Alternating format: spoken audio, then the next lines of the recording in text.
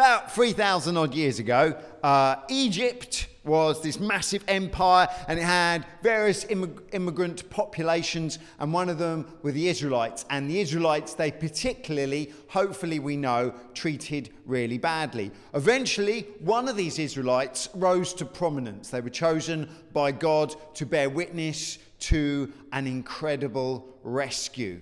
It would prove a really seismic salvation. And this salvation wouldn't just be incredible for the Jews, but it would point forward to God's ultimate plan for salvation for everyone, for the redemption of humanity, for everyone that confesses the name of Jesus. And so this is this wonderful shadowing of what would come. So all the time we read of Israel's deliverance, every moment, every word, every passage, it hopefully provokes us to consider our own salvation. These stories are not just history stories. These things are not supposed to be relegated. This is just what happened in the past. And so I invite you to grab your Bible. Now in chapter 5 of Exodus, we had Pharaoh insolently ask Moses, "Who is this Lord, this God that you worship, that I would have to change my plans for him?" And this, my friends, now we get to God's main reply. Exodus chapter 7. If you're looking for Exodus in the New Testament, you won't find it. At least I haven't found it there. So Exodus chapter 7. So it says this in Exodus chapter 7, 14. Then the Lord said to Moses, "Pharaoh's heart is unyielding." Everyone say unyielding. He refuses to let the people go. So go to Pharaoh in the morning as he goes out to the river. There's some wonderful theological conjecture as to what was Pharaoh doing at the river. Was he going for a toilet break? Was he going for a bath? Was he going to go to the yachting club? No one knows. So he went out to the river. Confront him on the bank of the Nile and take in your hand the staff that was changed into a snake. Then say to him, "The Lord, the God of the Hebrews, has sent me to say to you, let my people go." Everyone say, "Let my people go." Excellent.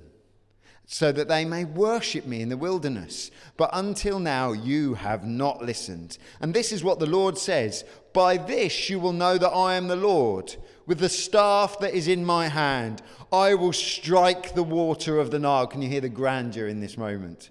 You can imagine a breeze slowly taking up Moses' hair and all eyes listening. This is what the Lord says. This is how you know that I am the Lord. When Pharaoh asks the question, this is the reply. "I will strike the water of the Nile, and it will be changed into blood. The fish in the Nile will die, and the river will stink.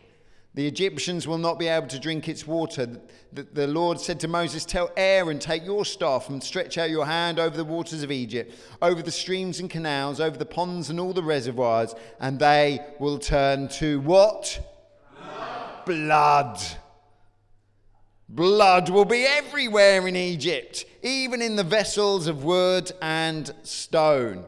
Moses and Aaron did just as the Lord had commanded. He raised his staff in the presence of Pharaoh and his officials and struck the water of the Nile, and all the water was changed into blood. The fish in the Nile died, and the river smelled like that river that goes through Buba sometimes. No. Then the river smelled so bad that the Egyptians could not drink its water. What was everywhere in Egypt? Blood. Excellent. But the Egyptian magicians did the same things. What? They did the same things by their secret arts, and Pharaoh's heart became hard. He would not listen to Moses and Aaron, just as the Lord had said. Instead, he turned and went into his palace. The Hebrew says he turned his back on them. And he did not take this even to heart. And all the Egyptians dug along the Nile to get the drinking water, because they could not drink the water of the river.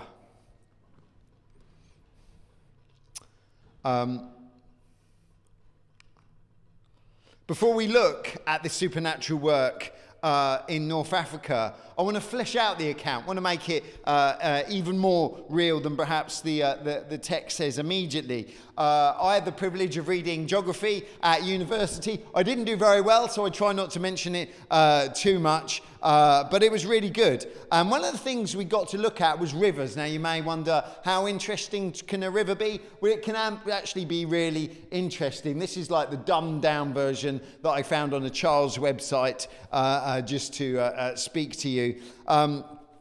And the geography of rivers is really helpful here. And I wanted to do this moment. When I was at university, they would say, turn in your Briggs and Smithson to page 20, which was one of our textbooks there. So if you've got a Briggs and Smithson, open it up at page 362, for that's the lesson we're going to look at this morning. So it says this: the relationship between streams and man is intimate. Over the centuries, streams have exerted a fundamental influence upon man's economies and politics. Who knew rivers touched politics? They have helped to fashion the distribution of his settlement. They have acted as barriers to cultural diffusion and as routeways for his trade and movement. Rivers have helped and hindered the spread of humanity. They have been both a focus of civilization and a threat to it. That's what we find here. In return, man has modified the streams, and sometimes deliberately, often accidentally. We have already discussed, if you're familiar with Briggs and Smithson, in chapter 14, the intimate relationship between man and streams, but we're not going to go and revisit that. As we saw then, man derives water from streams and also uses them, and I love the euphemism here. We also use them as a method of removing and diluting his waste. So we like to urinate and poo in streams, and it carries it away from us so we don't have to worry about it. But the landscapes of fluvial action, that's like all the sediment in rivers, are also important, as are the geomorphological, how good's that word on a Sunday morning? If you're phased out already in your mind, you don't know what's going on, well, that has pushed you off the edge. And that's like the surface features of the planet that rivers create. And stream channels change like the face of the earth. It was to the extensive flat and fertile floodplains of major rivers that prehistoric man was attracted. And it was here that the great civilizations of the world developed. The Babylonians and the Sumerians on the Tigris and the Euphrates. The Egyptians on the Nile. Everyone say Egyptians? Everyone say Nile. And let me say, you all need to say Delta. So, Egyptians. Nile. Delta. All very important in this. And the Chinese dynasties on the Yellow River. It was not just the presence of water that drew these people and permitted them to establish sophisticated settlements. It was the agricultural potential of the land, a potential maintained by silts with the rivers deposited on the floodplain each time they came. So when the rivers come, they hold a load of sediment in it, all the stuff that they've taken from the sides of the rivers and other stuff that's flown in. And so right down here, you have what's called floodplains and silt. And what silt is, it's incredibly fertile. It has quartz in it, which helps the soil structure, and it also has loads of nutrients. So if you're going to be planting stuff, don't bother going up to the source. Come down to the Nile Delta and you will have fertile ground to grow your crops. Even today, a large proportion of the world's population is directly dependent on this process for their livelihoods. Well done, you've just listened to degree level geography. Rivers have always been an excellent resource for humanity. They've always been important to us. Anyone know the most famous river in England? Thames. And what's around the Thames? London. The civilizations again and again are found round rivers, because rivers are really important mechanisms for all sorts of dynamics in human society. And the Nile is exactly the same. In fact, it's more important because it is bigger. And I think, God willing, we got this. This is a recent NASA photo of the Nile. Can you see how civilization clings to the Nile all the way up? And then, can you see this bit? Can anyone remember the term for this bit of the Nile? The delta. Can you see how humanity has flourished on the delta? This is all farmland. This is all fantastic for growing crops. And then civilization has just doubled down on that area. Water through the river brings hydration. You can drink it normally. I wouldn't necessarily recommend you drink the Bubush water, and probably maybe not even the Thames.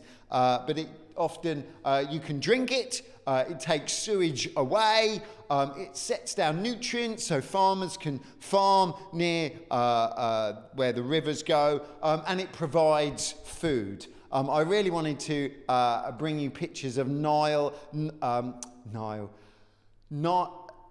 perch, which are massive, ginormous fish, and fishermen from all over the world go to the Nile to catch these ginormous fish that they can barely lift up, and you have the gurning faces of the victorious fishermen. And so the Nile is the root cause of the Egyptian empire. It's what made it so successful initially. And so, with the Nile being so important, it is not surprising that it becomes a really critical feature of Egyptian spirituality and religiosity. So this is Hapi. What a nice sounding god. So this is Hapi, an Egyptian god. He's in charge of the Nile. One of the big gods, and it's one of the ones that the farmers would have been particularly mindful of, because there would be like this regular annual flooding which would bring all the silt and all the nutrients and mean the crops could grow. And so that's Hapi, and they prayed to him a lot. It is little wonder that this is God's first mighty work in Egypt. The snakes and the monsters that we looked at were kind of a sign of what was to come. Later on in the text, it says that the signs done were not just signs for Israel, weren't just signs for Egypt, but they were signs against the Egyptian gods. And this is a sign against the impotent God of Hapi, who could do nothing against Yahweh's great power. So it's little wonder that this is the first major miracle of Yahweh in Egypt. This life-giving water that does so much for humanity suddenly is reversed. Suddenly it brings death. Suddenly it stinks of death as the fish rise to the surface, suffocated by the blood, and it is everywhere. And so if you can imagine a society utterly dependent on this river, suddenly thirst comes. Suddenly hunger comes. Those Nile perch are dead and you cannot eat them. Suddenly sanitation is a problem. Don't we moan when the bins don't get collected, when there's something going on? Imagine if the whole sanitation process just ground to a halt because the river was turned to blood. These are the seismic implications of this work of wonder. It obviously speaks to us of God's sovereignty and power. We, all of us, listen to this and go, this is a big deal. But as well as whispering to us of God's potency, it has something else that I wanted to bring this morning. If you've got a Bible, turn to Mark chapter 17. I'm going to read from the Message, so don't feel too guilty if you haven't bought the Message version. because it says this in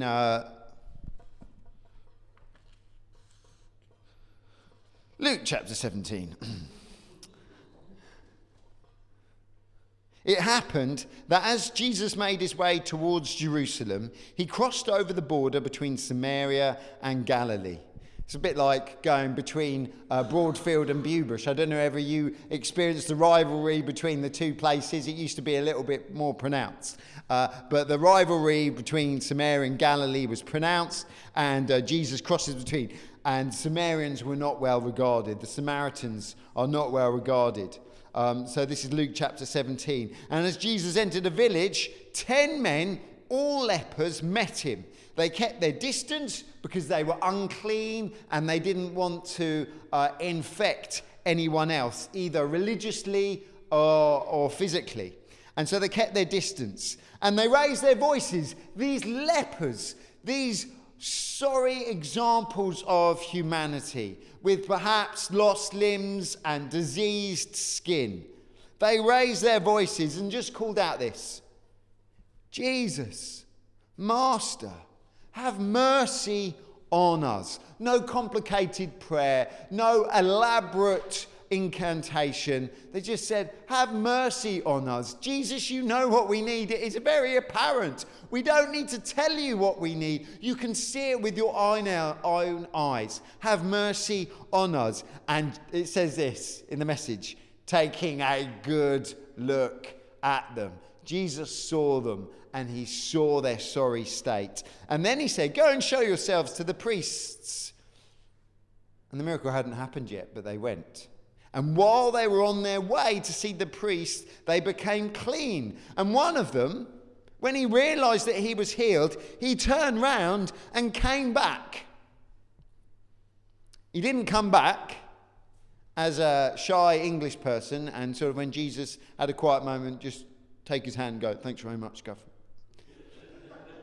He shouted his gratitude. This meant that his whole life was changed. He could get back with his family. He could take his place in society. He could worship at the temple again. And he was full of joy. And he shouted his gratitude. And just like my little Miles danced and skipped all the way to church this morning, this guy skipped and danced all the way to Jesus, and he was glorifying God. And he kneeled at Jesus' feet because he knows that Jesus is more than a good man. He is more than a moral teacher. He is more than Barack Obama, who's just very clever. He kneeled at Jesus' feet because he was grateful. He couldn't thank him enough. And he was a Samaritan. It's like saying if you lived in sort of Furnace Green and he was from Bewbush. Like, oh, wow, that's he really wasn't someone that you would expect such godliness and such clarity of thought from. And Jesus said, we're not 10 healed. Where are the 9? Can none be found to come back and give glory to God except this outsider? Then he said to him, get up, on your way. Your faith has healed and saved you. Now we can only imagine just that awesome loss of weight on this guy's shoulders. He has been healed. All that skin disease and the leprosy term in the Bible can cover a whole lot of different things. Suddenly all that's gone. Suddenly he can take his place in society. Suddenly he come along to meetings in the synagogue. Suddenly he can enjoy his faith again. Suddenly he can enjoy the company of people without leprosy. 9 of these people that this miracle happened to missed the larger point. I wonder whether you would have missed the larger point. I wonder how many of you something good happens to. Something perhaps a little extraordinary, something that you didn't expect. Something good happens and you think, oh, I deserve that. Oh, it's a break. You know, I earned that. Or, well, I've done my religious duty to get that. You know what? God has done something, and perhaps I've prayed out loud at church, or I've given a bit of money, or I've read my Bible a few times, that somehow you feel this transaction. Either God, you had it coming to you, or that God gave you a blessing and you gave it back. And if that is your response when God does something for you, blesses you in every way, you are completely missed the point. You're the 9 lepers that haven't got a clue what is going on.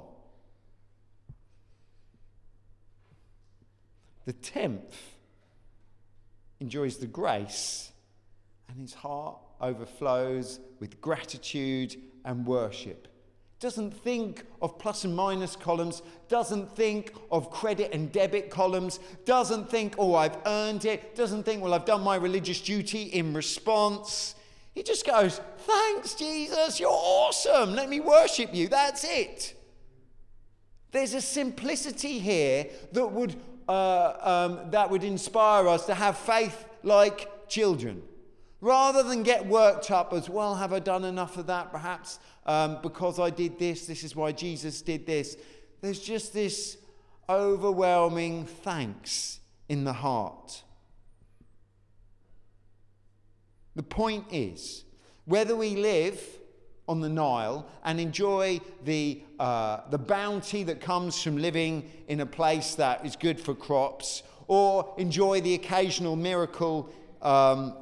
miraculous intervention, every single one of us, the good things are on our lives are only measures of grace. You haven't earned them. You haven't warranted them. God hasn't said, Rachel and Bianca and Ruth, you know what, you are level 7 of spirituality, so I'm going to give you this blessing, but you are not going to get this. Or Barry and Alistair and Kev. Well, you've reached level 7, and I'm going to give you riches, but you haven't earned something else. Every good gift in our lives is a gift. Every good thing, every blessing is the generosity of God. We exhibit confusion, ignorance, and rebellion if we don't come to God in thanks. When something good happens, don't think, it's not quite what I asked for, or, I've earned that, I've just worked so hard and finally I've been recognised. Everything is a gift. We have to live in this perpetual understanding that every good thing, every blessing is a blessing. The Nile turning to blood in this story should be a happy hint that we can't take anything for granted, that somehow we aren't all really people that have earned God's favour at every step. Everything that God gives us is a blessing and an exhibition of his generosity. And so this is how Christians live. This is how your mindset is to be. This is how our mindset should be Monday through for Sunday. We explicitly express thanks continually on an ongoing basis. We Christians should be the most thankful people on earth because we know that we have a gracious God and anything good in our lives is from him. And so we say grace at meals. Now the Taylors don't say grace at every meal. I'm not sure why, but breakfast just gets a pass. We all just pile in and eat our Cocoa Pops. I don't understand it, why we don't bother doing it. But it tends to be if we eat lunch or dinner together, there'll be a little fight between the kids as to who will say grace. And then it is speed grace. I'm not sure it's because they're hungry or that's just how fast their mind works. But grace comes in and if you blink, you miss it. But grace is said because we are thankful for our food. And we pray in between when something good happens. We are thankful.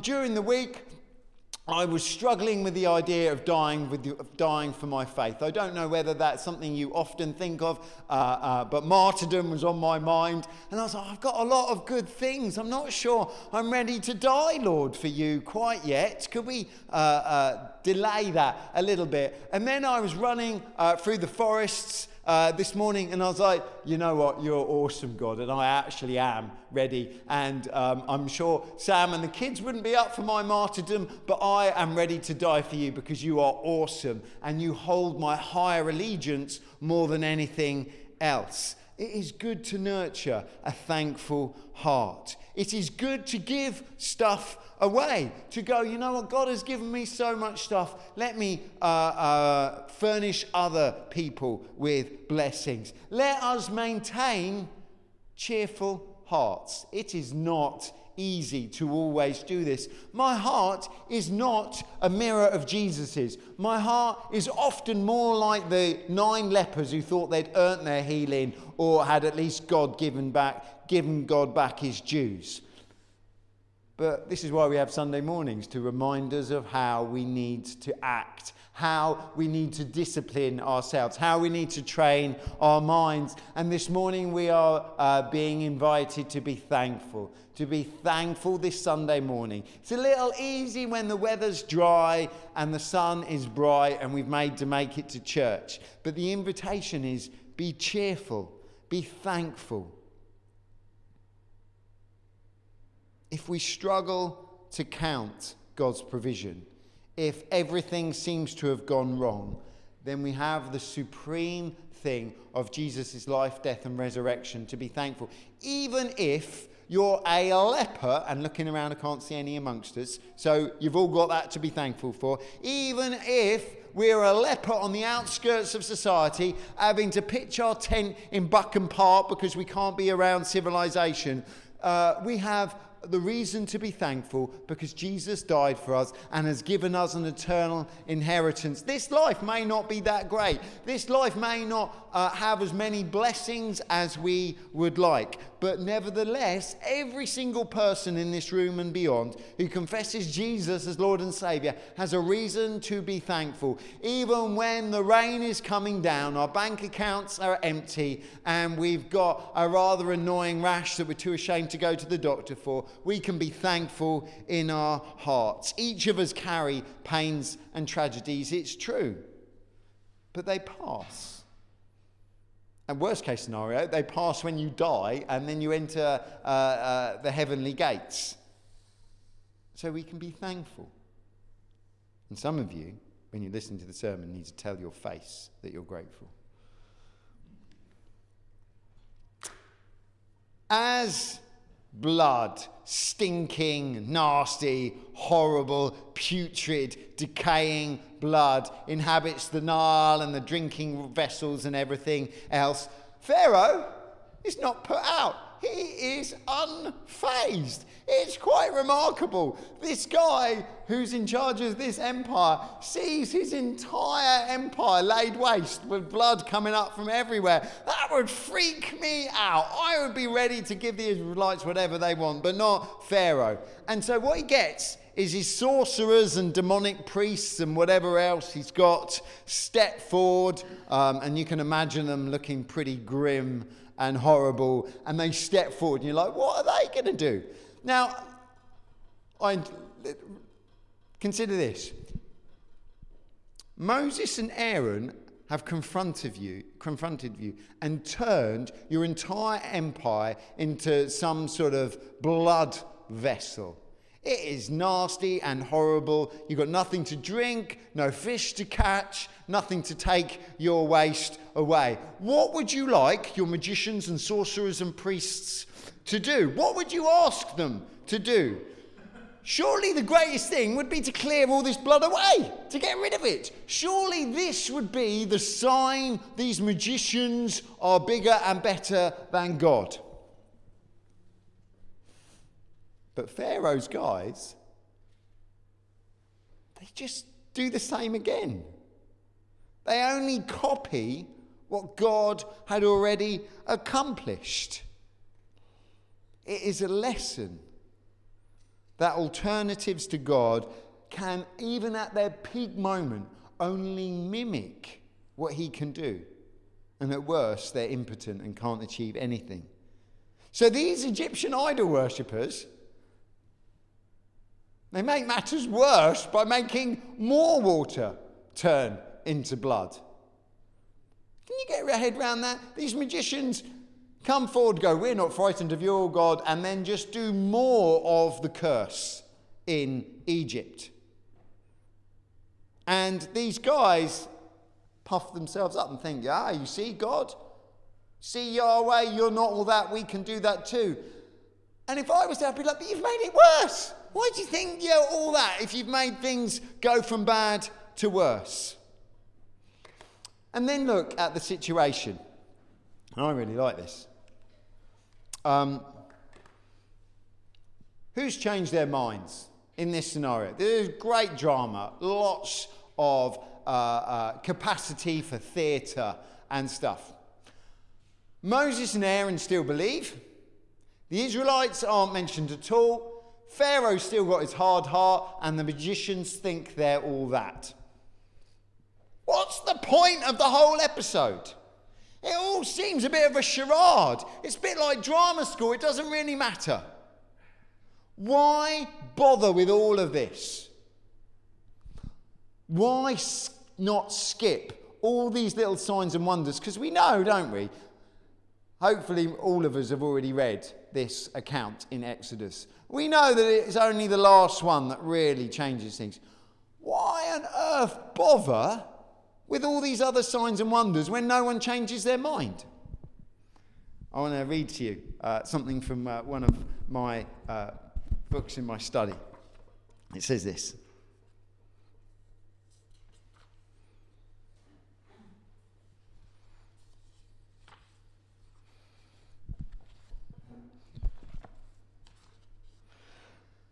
Who then is left, for whose faith has the mighty act been put together? And to whom are these narratives directed? Who are these stories for? There can be but a single answer to these questions, an answer that stands forth more clearly with each successive narrative of the 10. We need to keep this in mind for all of the signs that are to come. The mighty act accounts are written from faith to faith. They were compiled that the generations of Israel might come to know that Yahweh is, and so know also the redemption of Exodus, whatever their bondage. This story was written for you. The Nile was turned into blood for your sake. Made no difference to Moses and Aaron, made no difference to the Israelites, made no difference to Pharaoh, made no difference to the magicians. This story was recorded for your sake. What are you going to do with it? It's been preserved for millennia. What are you going to do with this story?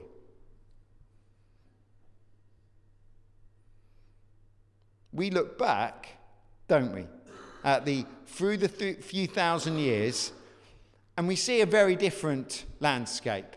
You know, we've got our iPhones and e-bikes and convenience stores, and it seems quite a foreign culture in some ways. But if you listen to the themes, they should be very familiar to you.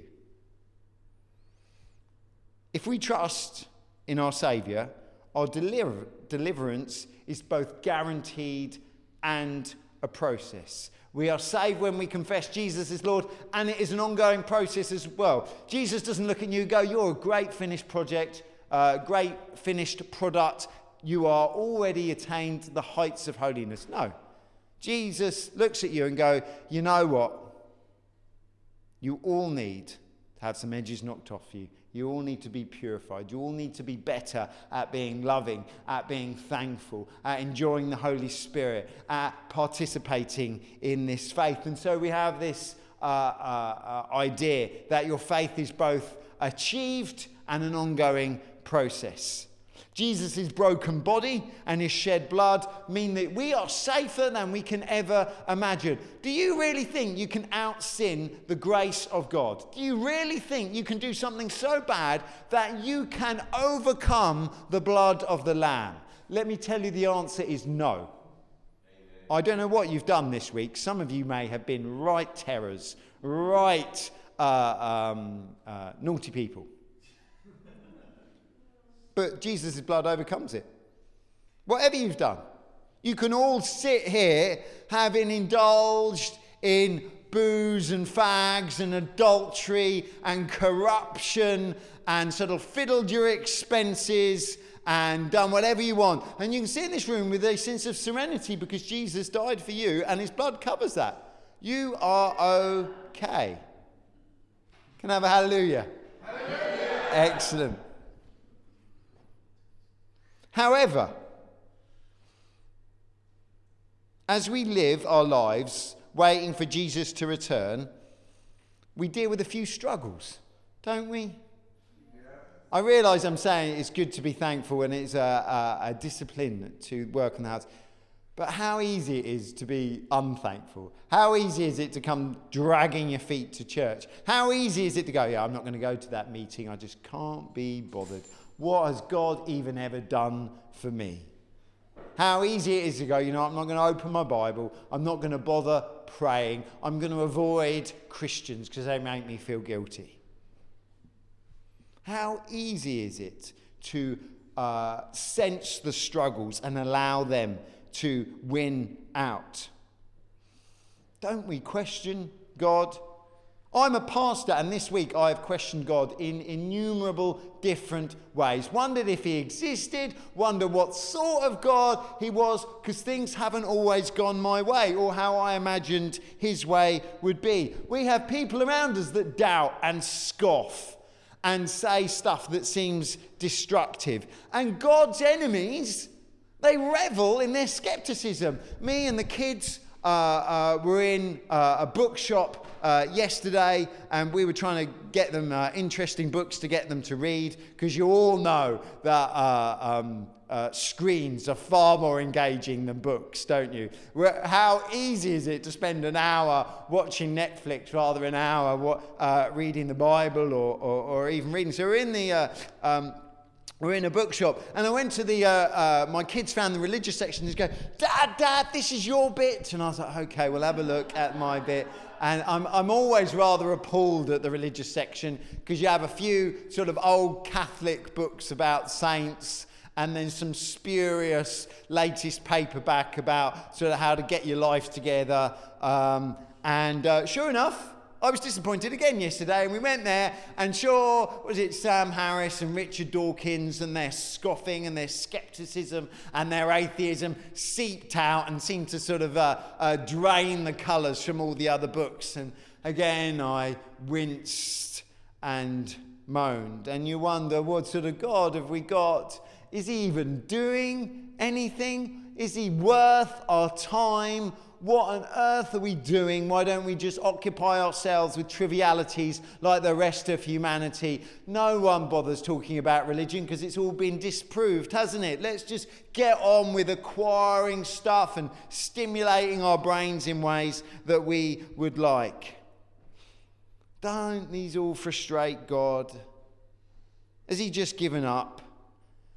Can we exhaust his power and faithfulness? Is my doubting the final nail in his coffin? And this story of blood in the Nile says it's nothing new. People turning their back on God is nothing new. People doubting God is nothing new.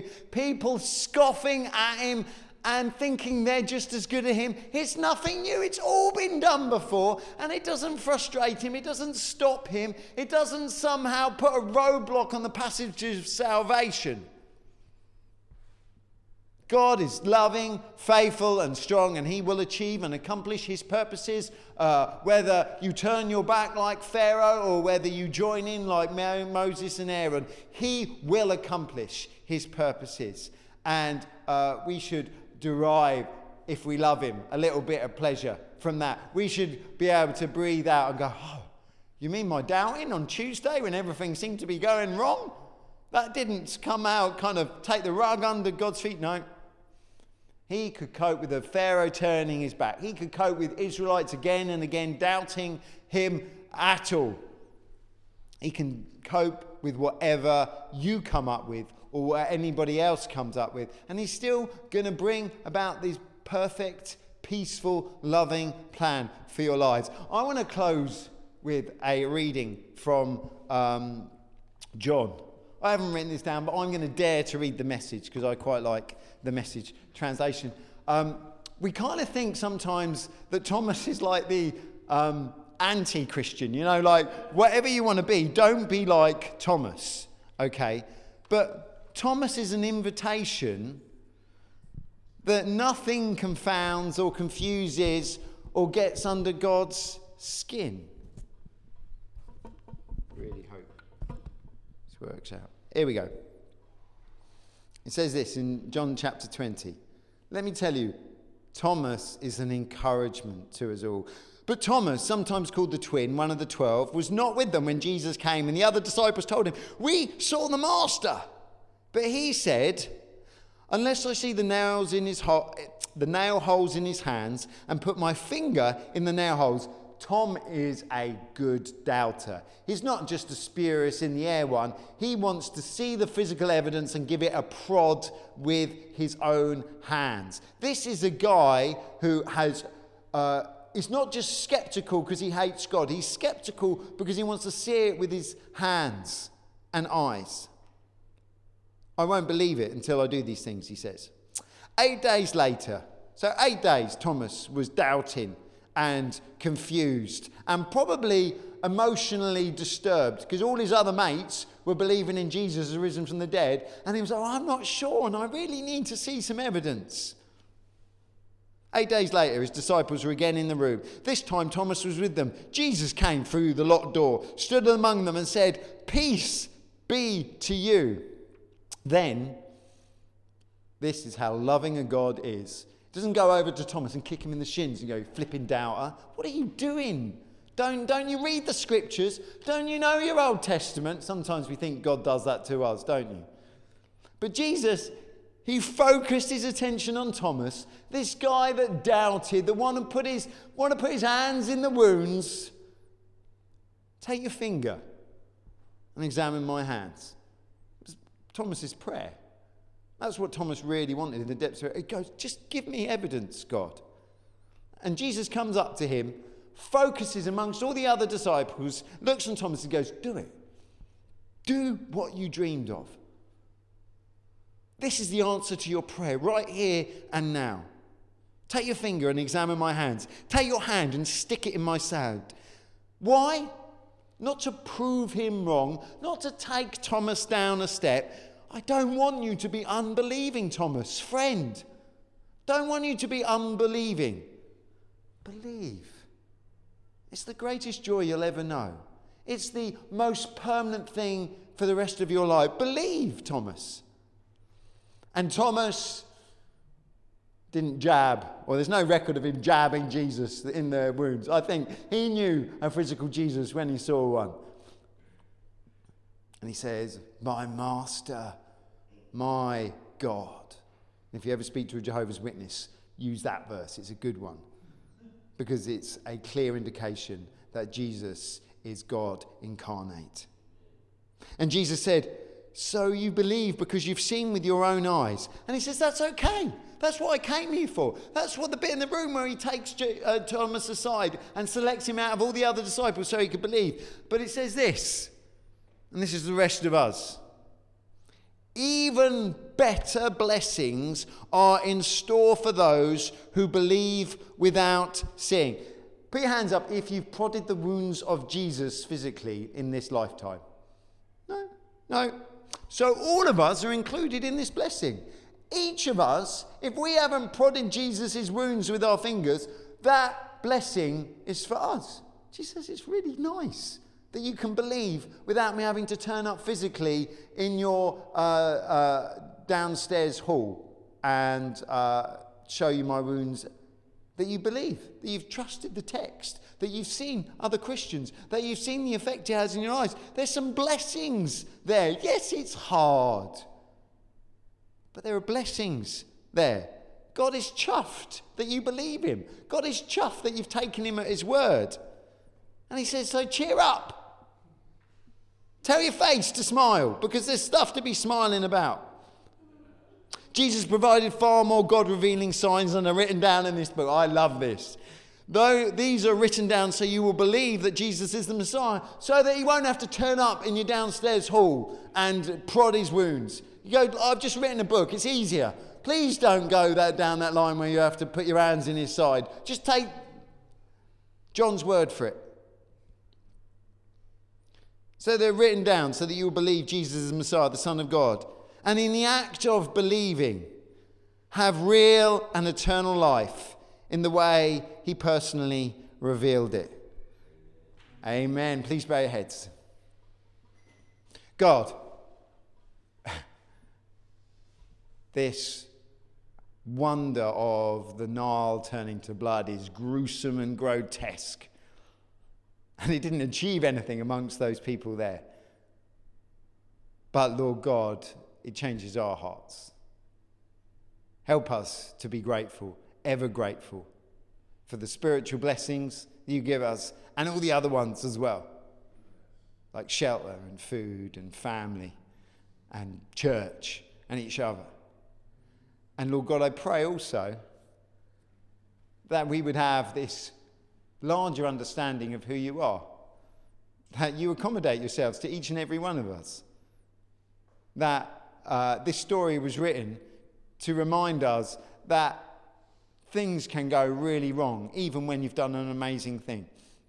And it doesn't faze you, and you're not upset by it, and it's all part of your perfect plan. Lord God, I pray that we would have the peace that comes from knowing a God that is in control, whose salvation of us is secure and eternal. And Lord God, I pray for those of us that are doubting, that are confused, that are somehow not quite there. May we know that personal attention where Jesus just comes up to us and goes, believe, because it is the greatest blessing that we can know. And all God's people said, Amen. Amen. Amen.